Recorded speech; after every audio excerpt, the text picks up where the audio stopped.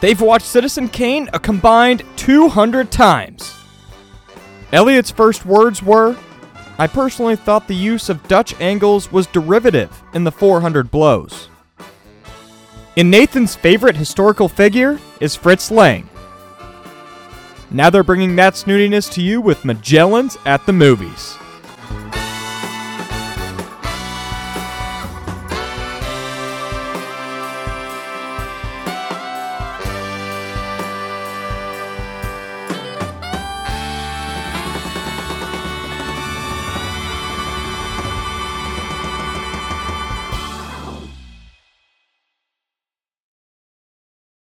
Okay, don't do that. This is just my really impressive talent. Amazing. Elliot, we're back 2 weeks in a row. We're going to be releasing it. Yep, releasing at the right time. You're not in Ames this week.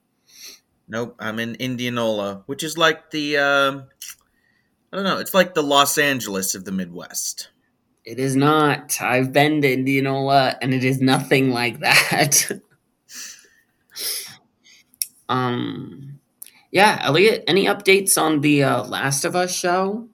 Oh, I'm so glad you asked, Nathan, because episode 5 that I just watched just a few days ago, because I got late to the party, was very, very good. Probably my favorite episode so far. It was adapting the Pittsburgh section of the game. So for people who played the game, the section with Henry and Sam did it really, really well.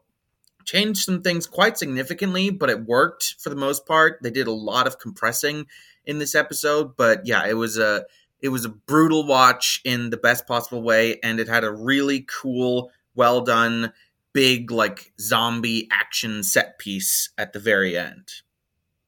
So I would say it wasn't losing me for a bit, but I was sort of like, yeah, this is just pretty good. But I think now this episode was something pretty special. So yeah, Nathan, you have also recently watched a show that you're very excited about. I have. I'm even more late to the party than you were. I finally got around to seeing Andor, the new Star Wars show. And I just want to report, if you're a Star Wars fan who maybe you've fallen off the wagon a bit with Book of Boba Fett and The Mandalorian and stuff, and you're not a big fan of what Disney's doing, I just want to report that Andor is fantastic. Easily one of the best things that Disney has done with the Star Wars IP, I would say. Diego Calva's fantastic in it. Andy Serkis shows up for a couple episodes, and he's really good. Alexander Skarsgård is incredibly dope in it. And it's just such a good show. Such a good show. The music is fantastic. The production design is so much better than any other Star Wars shows.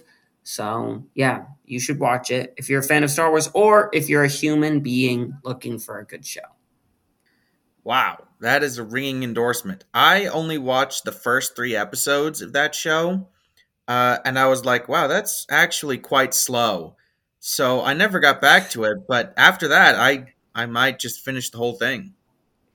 It picks up a lot. Like, the first 3 episodes are a bit slow, I think, but it's really building up a lot of pieces to get to where it wants you to get to. And it even, I don't know, it's really interesting. It didn't, I didn't expect where the kind of series was going to go, but I really enjoyed the whole thing. And yeah, Alexander Skarsgård is fantastic.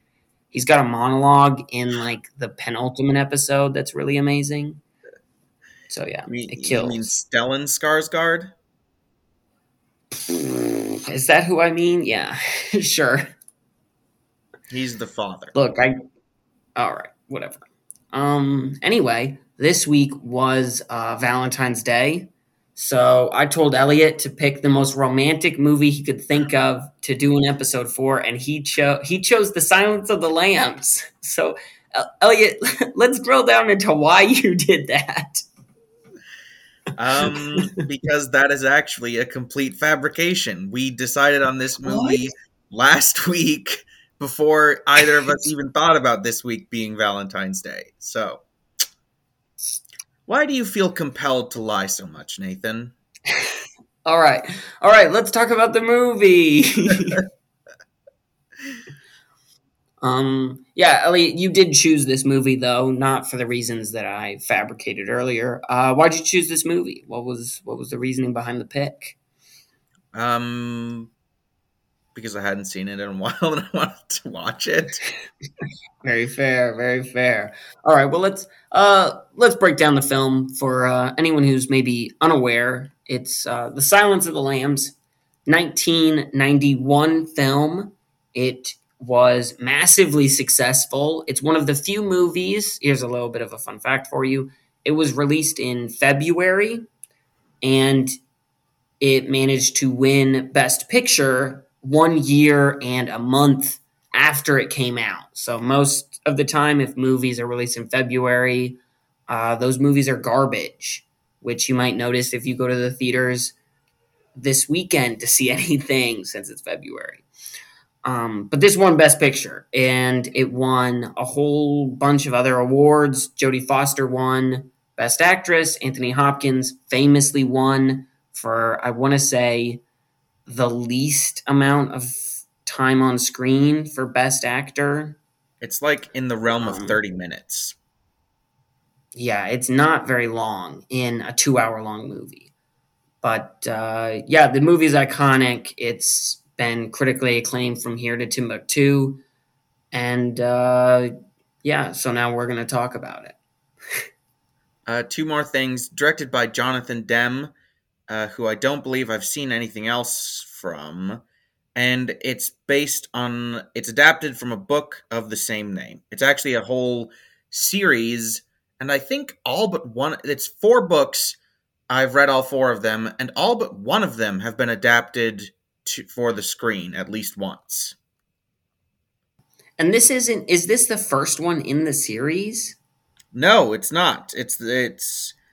Uh, Red Dragon is the first book in the series, and it follows a completely different character who's only Mm. mentioned like once in Silence of the Lambs when Clarice Starling shows up. But it's the same basic conceit that where somebody is asking Hannibal Lecter to help him find a serial killer. Okay. All right. Well, let's jump into some first thoughts. Elliot, you already said you liked it, and you haven't seen it in a while. So, how did you feel after seeing it now for the first time in a while? Um, this movie's an all timer, man. This movie is an Mm. all timer. I really, really liked this a lot. I thought that it was tense. It was well paced. You can't talk about this movie without talking about the caliber of acting that's on screen. Jodie Foster and Anthony Hopkins independently are spectacular, but they also have a really good dynamic, really good chemistry between them. Hannibal Lecter is an awesome character who's used, I think, just the right amount in this movie. They don't overuse him or underuse him. And honestly, this time as I was watching it, I was thinking, despite it being fairly short lived, I would classify this hero villain relationship between Starling and Lecter in the same class as like Batman and Joker or Sherlock Holmes and Moriarty. I thought that it was just Wow. fantastic.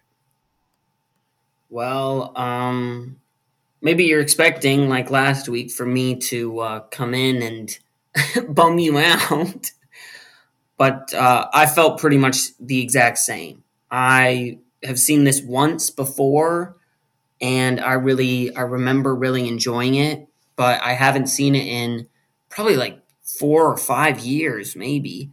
And this was incredible. This was so good. You already mentioned the actors. I'm just going to mention here the thing that really struck me was the cinematography is crazy good and contributes so much to making the movie as unnerving and uncomfortable as it is, which I'm sure we'll get into more later. But let's start with, since you made a very bold claim, what do you think makes Lecter and Starling so special, since you're comparing them to Batman and Joker? Well, I think that acting is obviously a big part of it. Jodie Foster and Anthony Hopkins. Uh, I mean, they don't make this movie because I think that there are a lot of great things about this movie, but they are definitely the centerpiece of this movie together. Also, I think that I mean, it's hard to nail down what makes for a great dynamic. You know, Batman and Joker are like they're polar opposites in their outlook and their aesthetic, and that's a big part of what makes them so interesting as a pair. I would say that this probably falls more along the lines of Sherlock and Moriarty, where they're actually quite similar, but are different only in their, I guess, their application of their different skills. I feel like there's such a how do I even describe it? There's like a back and forth in their relationship of the balance of control. Like there's a conflict between them that is never really explicit, but is always just beneath the surface of Hannibal Lecter trying to get into Starling's head, and Starling basically just trying to use him to find Buffalo Bill. And the writing of the dialogue between them is just so sharp. The way that it's really hard to describe. It's hard to articulate, but the way that they spar, the way that they go from sparring to like working together to just sort of talking about life as Hannibal Lecter kind of tries to psychoanalyze Clarice. And yeah, it just works so well how the dynamic is constantly shifting. I think that's probably one of the big things, is that the dynamic is quote unquote dynamic because it's always shifting. They're never, the relationship is always being redefined. Like there's sort of a interrogator and interrogee person being interrogated relationship, and then there's like almost a mentoring relationship between Hannibal Lecter explaining these kinds of psychological theories to Clarice, to something more adversarial, to something almost like caring. Like Hannibal Lecter seems to develop a certain kind of affection for Clarice by the end. And yeah, I think that it just works. It works so incredibly well. Yeah, I think it's easy to get wrapped up in kind of like with The Shining. It's easy to get wrapped up in how good Anthony Hopkins is as Hannibal Lecter, because I think he's the thing that gets discussed most often when talking about Silence of the Lambs. But I think Jodie Foster as Clarice Starling is really what ties the film together, because she's in a sea of leering men and disgusting psychopaths. She is someone motivated by compassion, first of all. And I think it's interesting when Hannibal is kind of trying to psychoanalyze her, like you were talking about, and he's asking, like, why did she become become an FBI agent? And he always describes it with this very aggressive, traumatic thing that he's like, oh, did something horrible happen to you? And then when she explains the story with the lambs, we see that it's not like some awful thing happening to her. It's her seeing something awful happening in the world and trying to be a part of doing something better. And so I think Clarice really makes the film, because without her, it would be such a depressing film because it would just be person after person believing the worst in human. It would be like Seven. But I think what makes this interesting, which is not to say that Seven's bad, but I just think there's a different flavor of a thing here because we have Clarice Starling grounding the action in, like, I want to save this girl. I want to save Catherine because I want, to do good in the world. And like Hannibal has no conception of wanting that because he's, a sociopath. Actually, I think he would be a psychopath. All right. I knew when I said sociopath, I was like, I'm sure there's a difference, and I'm sure my nerd brother is gonna know. My bad. No, I agree wholeheartedly. I think that Jodie Foster and Clarice Starling do kind of get lost in the conversation about this movie, and I do think that that's doing both of them, the character and the actress, a disservice. Because Jodie Foster is absolutely Anthony Hopkins is at least equal in terms of ability in this movie. I think that Hannibal Lecter, he's got a much more, I don't want to say flashy because he's the exact opposite of an ostentatious kind of villain. He's refined and restrained for the most part. Yeah, for the most part. When he hangs the guy up on the cage, that's so reserved. Okay, all right. His performance is refined and restrained. Yeah. But he's more attention grabbing, I guess. Whereas I think that Jodie Foster, her performance is more subtle. Excuse me, good heavens. She's, because Hannibal Lecter as a psychopath doesn't really have emotions.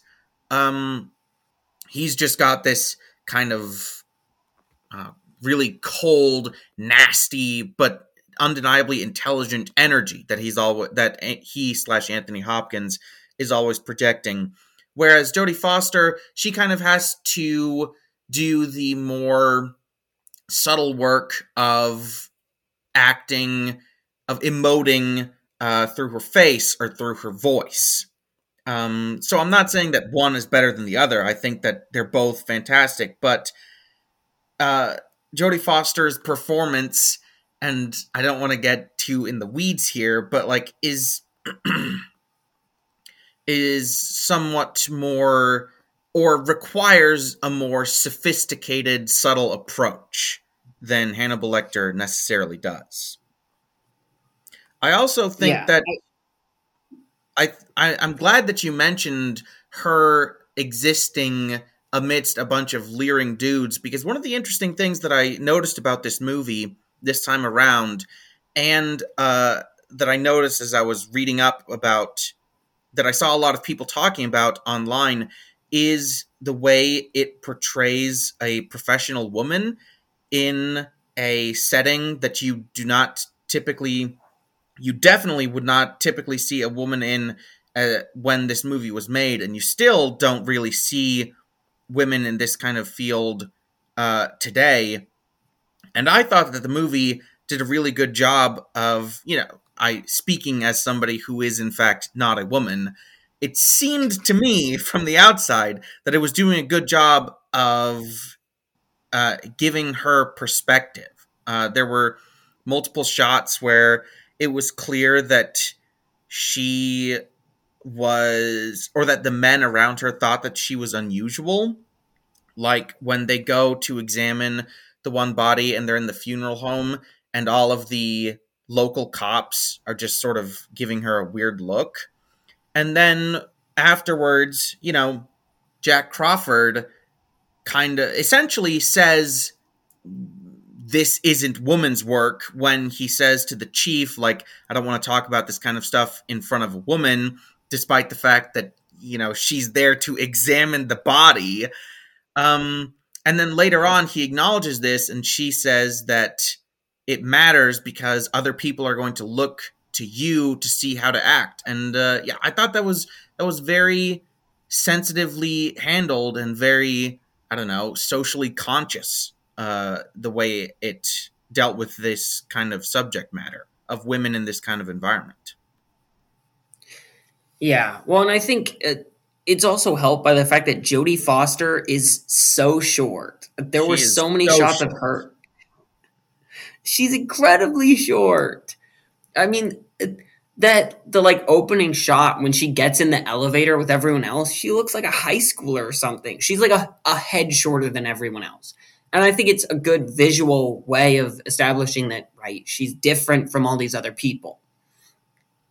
And I think there's other touches too, showing kind of her being set aside or othered in some ways in her workplace. Like whenever we see her kind of working out outside or like studying, she's always with that other woman. Like she's never in a group with like a mixed group. It's always with another woman. So there's almost an implication that, right, the men aren't really letting them join in like their study groups and their running things. And so instead they have to do it by themselves. They have to do it together because they're, I'm assuming, I guess, because we don't see any other ones, the only two women in the program. So, and also, since you brought that up, let's talk about the cinematography because I think the cinematography really goes into putting you in the shoes of. Why are you making that face? Did I bring that up? Well, since you, yeah, well, yeah, you did. Um, Okay. but I think the cinematography, this film shoots shot reverse shot in a very interesting way. And if you haven't listened to, I think we've explained shot reverse shot in one of our other episodes, but if you haven't listened to that one other episode, um, shot reverse shot is for a dialogue scene, how it's always filmed, that you have a shot of the one person, reverse shot is the shot of the other person in the discussion or whatever.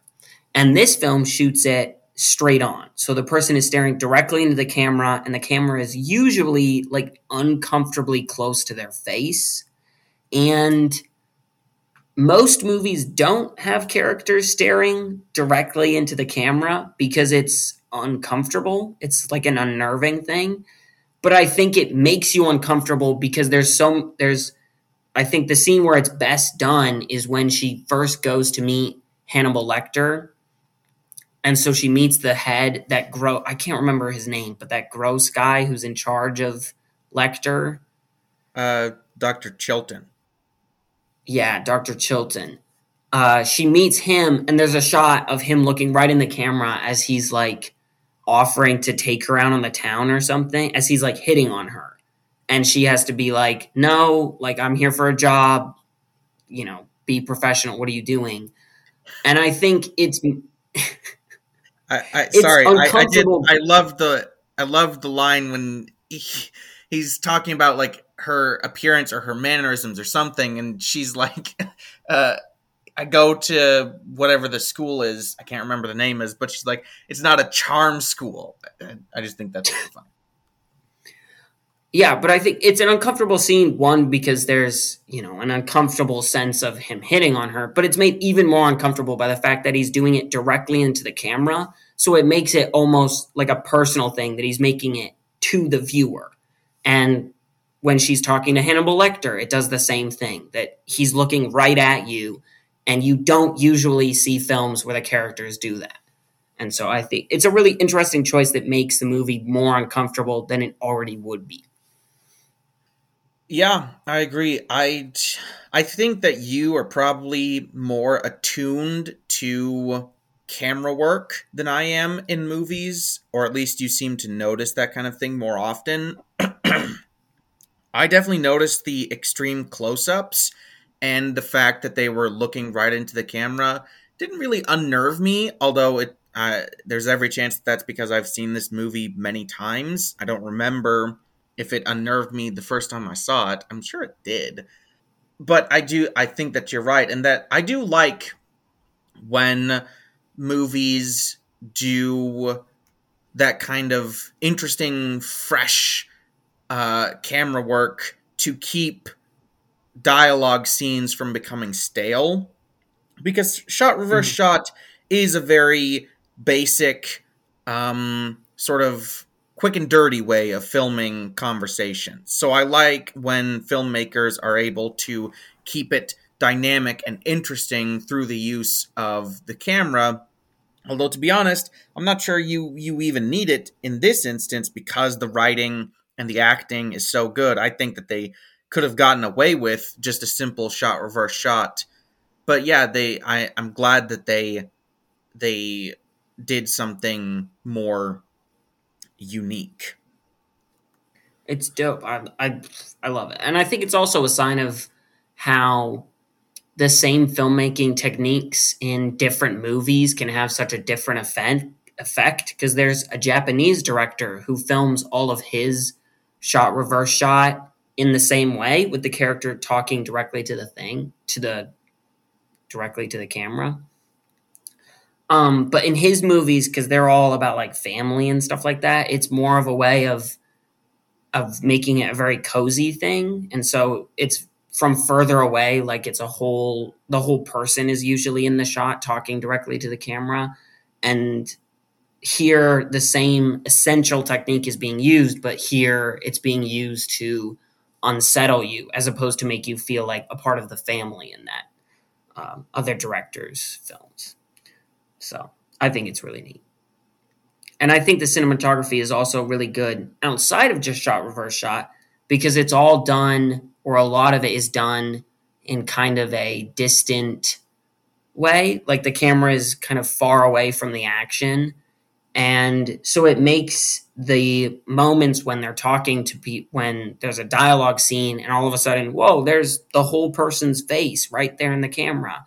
It makes it even more like jarring because the rest of the film is done in a very impersonal sort of way, and suddenly, whoa, there's a person.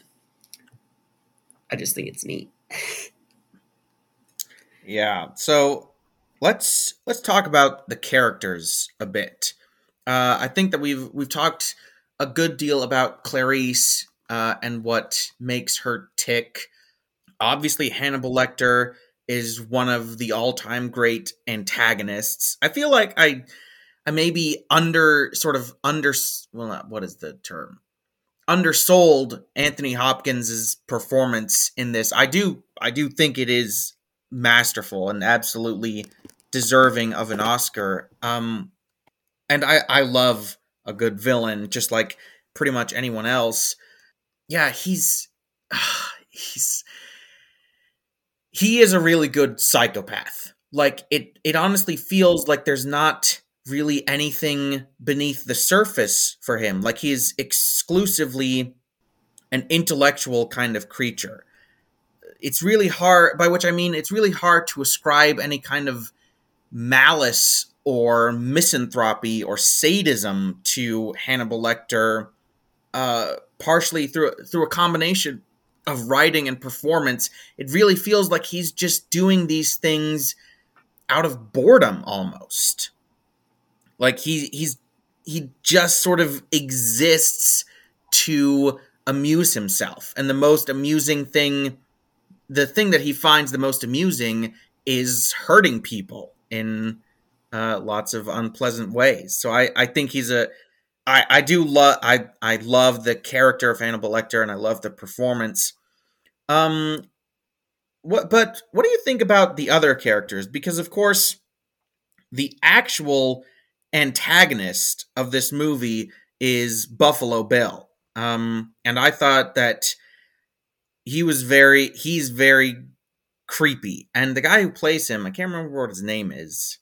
Ted Levine also did a great job. Buffalo Bill is really unsettling, and he's also not, well, he's not really malicious. He's just really creepy. Um, and he's very effective in that capacity. But yeah, now that I think about it, this is a very small cast. Yeah, But I basically think the only other basically the only other kind of major character is Glenn Scott's Jack Crawford. Shefford, Crawford. Crawford. Yeah, the head of the or the head of some part of the FBI. Mm-hmm. Yeah, but I think that everyone fulfills their role admirably. Dr. Chilton is a good, snide, arrogant slime ball. Buffalo Bill is a good, creepy serial killer. Um, Catherine Newton is a good, I guess. She's almost like a not a MacGuffin, but a plot device.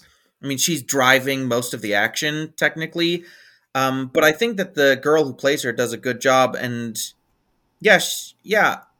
And then, oh gosh, what's his name?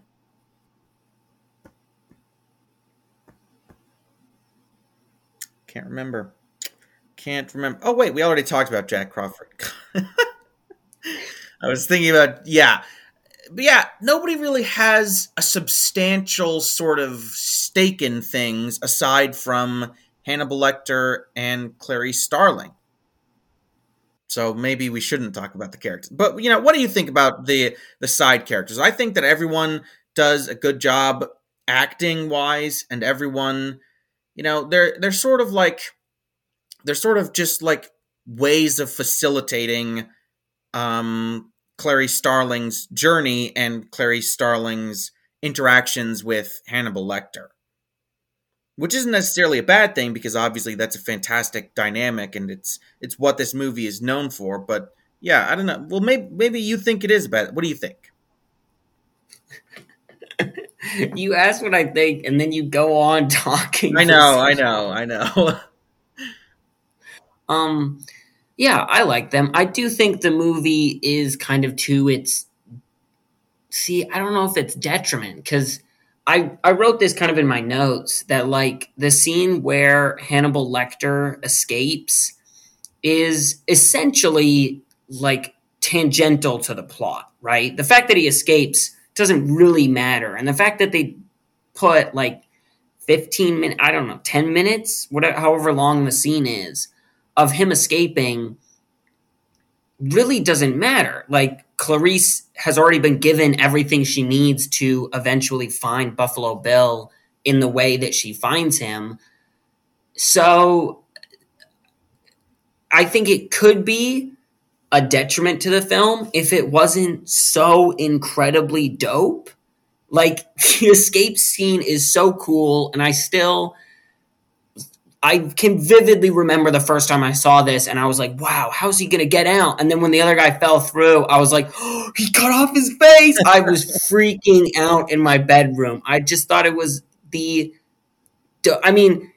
watching it now, knowing what it was, knowing like how he escaped, there is a part of me that's like, no one noticed that like the face was not on. Like, there's a part of me that's like, I don't know, maybe he wouldn't actually have been able to escape in this fashion, but it's still believable enough and cool enough that I'm like, don't care. And that's kind of how I feel about the scene as a whole, and honestly the movie as a whole, that I probably the only one of the few ways you could come at the film and critique it is that it spends so much time on two characters who one of whom is not actually the villain of the film, but when it's as well done as it is here, it seems to me like kind of pointless to critique it. It's like, so you wanted less of one of the best villains of all time? What's your deal there? That honestly, Hannibal Lecter escaping might be my favorite scene in the whole movie. I think it's so well put together, and you're right, it keeps you guessing as to I don't think anyone really thinks that Hannibal Lecter would just sort of kill two guys and then make a run for it. But everyone's like kind of looking for, oh, how has he gotten out? Where is he? What's his plan here? That is like such a delightfully gruesome way to escape, and yeah, it's just such a good example of building tension. You know, we talked about in Pirates of the Caribbean how we like action scenes that build on themselves, that are introducing new elements. This is really an action scene, and it's not introducing new elements per se, but it is introducing like foils, and sort Yeah. of roadblocks that you're not that Hannibal Lecter has to get past, that you're not sure how he's going to get past, like the SWAT team coming in, and then when they think that they found him on the elevator, excuse me, the elevator roof. It's just such a good. It's just always building towards something, and the payoff I think is fantastic. For as short as it is, when he just sits up beside the guy in the ambulance and takes off the face. Oh my god.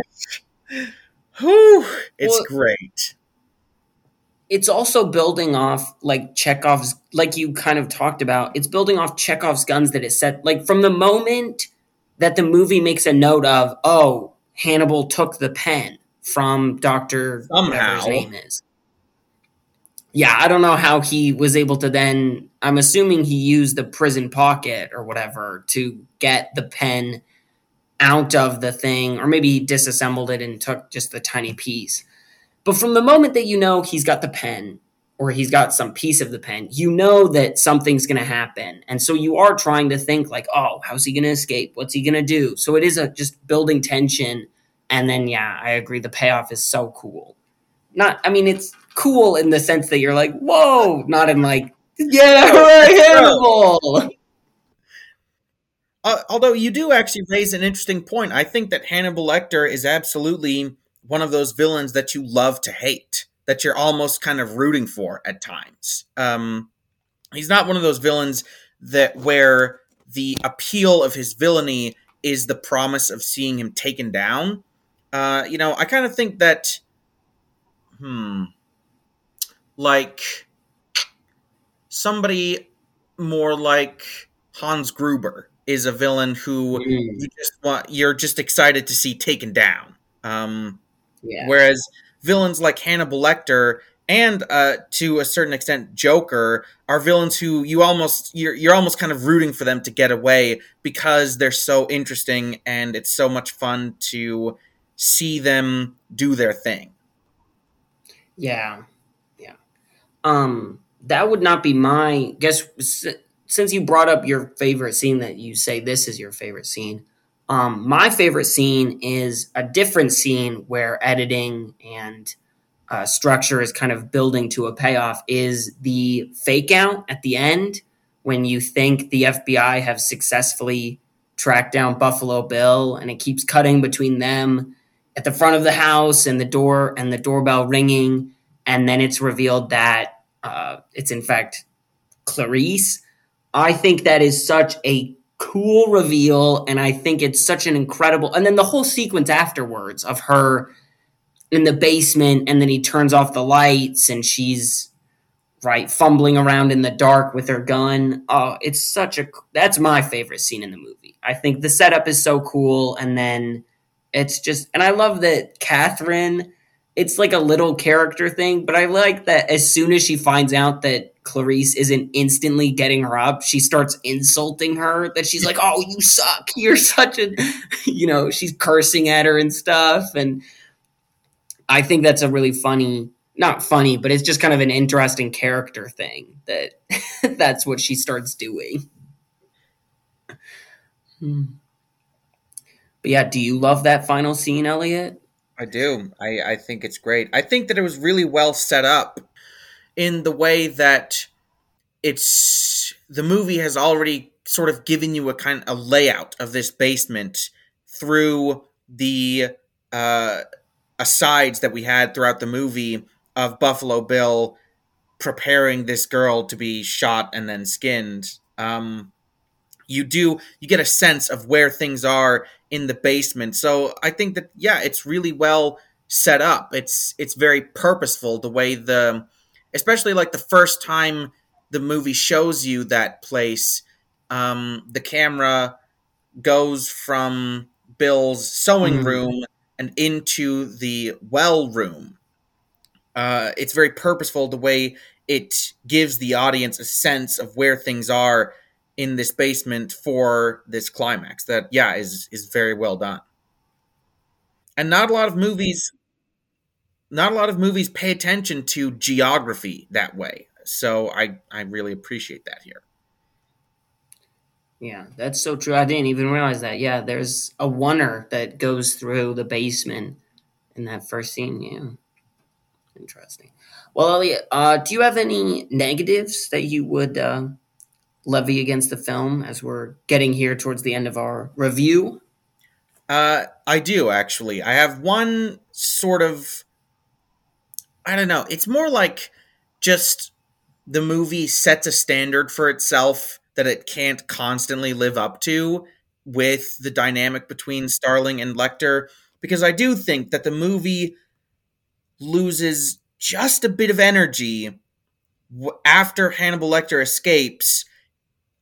From that point um, until the climax, it becomes a bit more of a basic kind of procedural thing where Clarice Starling is just going back through the clues to work her way up to Buffalo Bill. And I do think you lose a bit of energy without the dynamic between Lecter and Starling in that section of the movie. It regains it in the climax, but yeah, I do think even the first time I saw it and the time subsequently, that portion of the movie has always dragged a bit for me. Yeah, well, and it's telling that we've spent so much time in our review talking about Clarice and Hannibal when they only spend like 25% of the movie, if that, together.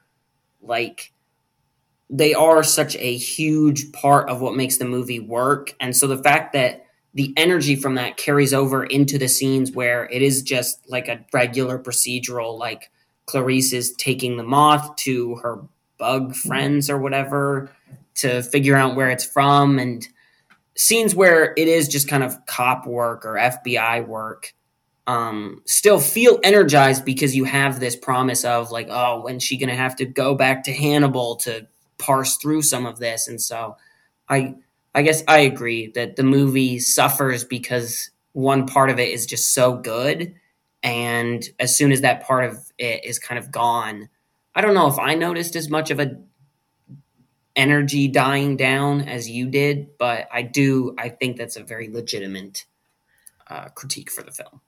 Well, I also think that the kinds of work that she's doing are less interesting than the kinds of work that she's doing in the beginning of the film, where she is, she goes to she goes to investigate the storage area. She goes to examine the body, to talk to the people about the moths. That feels like that all feels like we're building things, like we're adding in clues and context for the killer and for what's been happening beforehand.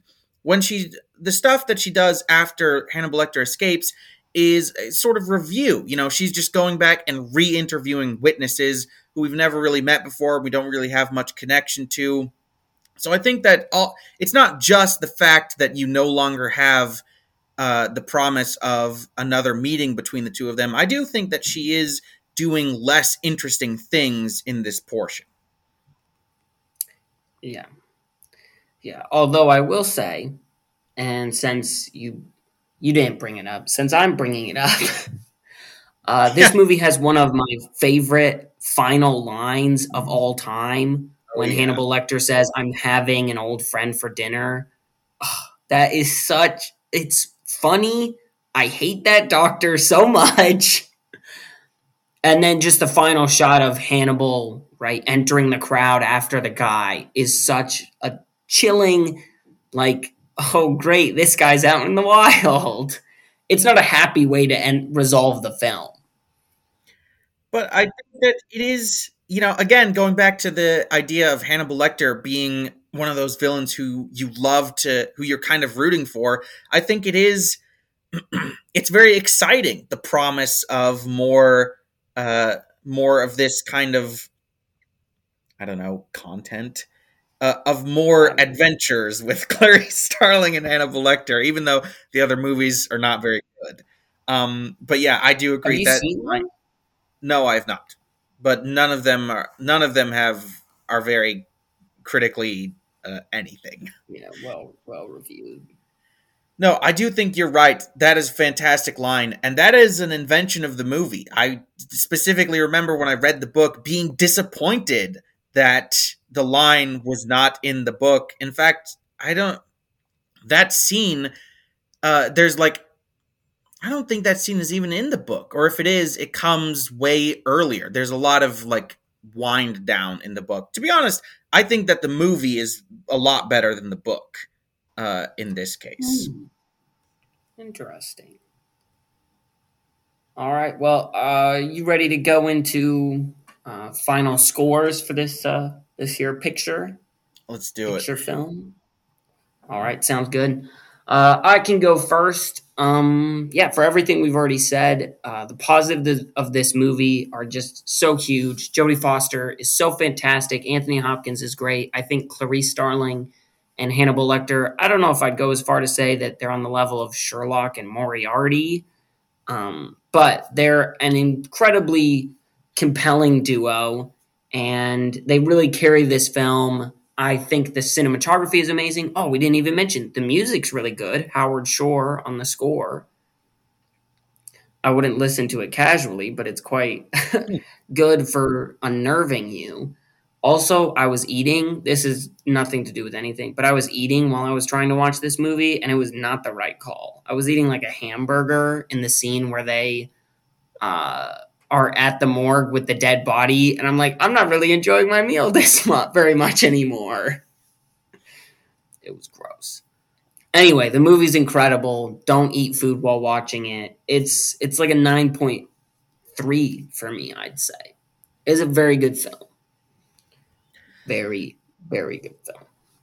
Yeah, I don't really have much to add. I feel like I mean, this is true in general because we watch so many movies, so many older movies. We and this program in general don't have much to add to the discourse surrounding Oh, yeah. films. but you know, as you've already heard, as you already know, if you've seen this movie, this is an all timer of a detective story. Incredible performances across the board.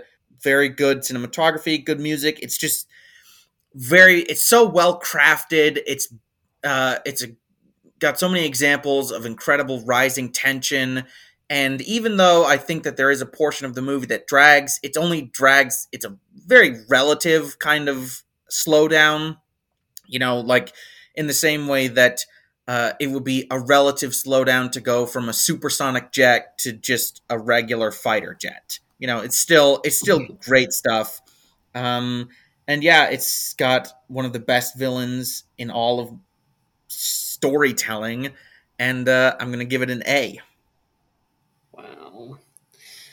Wow, wow, wow. Well, yeah, after such a glowing review, we now get to go into recommendations. So I'm gonna go first. You're gonna be annoyed by this. I'm changing it to I'm gonna recommend Bong Joon Ho's Memories of Murder. How annoying! Elliot doesn't like this movie. I love this movie. You might have heard of Bong Joon Ho. He directed Parasite, which we've already reviewed on the podcast. He's a big name. Memories of Murder is one of his earlier films, based on a true story, or very loosely based on a real serial killer who terrorized Korea for some years. It follows two detectives as they're trying to find this serial killer. And it's a really fascinating movie, in my opinion. It's less about the psychology of the serial killer, who doesn't really appear that much. It's more about the psychology of the two detectives pursuing them and what kind of goes into both of their methods. That one of them represents kind of a fly by the seat of the pants, like I'm going to beat every witness until they tell me what it is. And the other one is much more about data and finding definitive proof of things. And this case kind of challenges both of their mentalities and the way they work.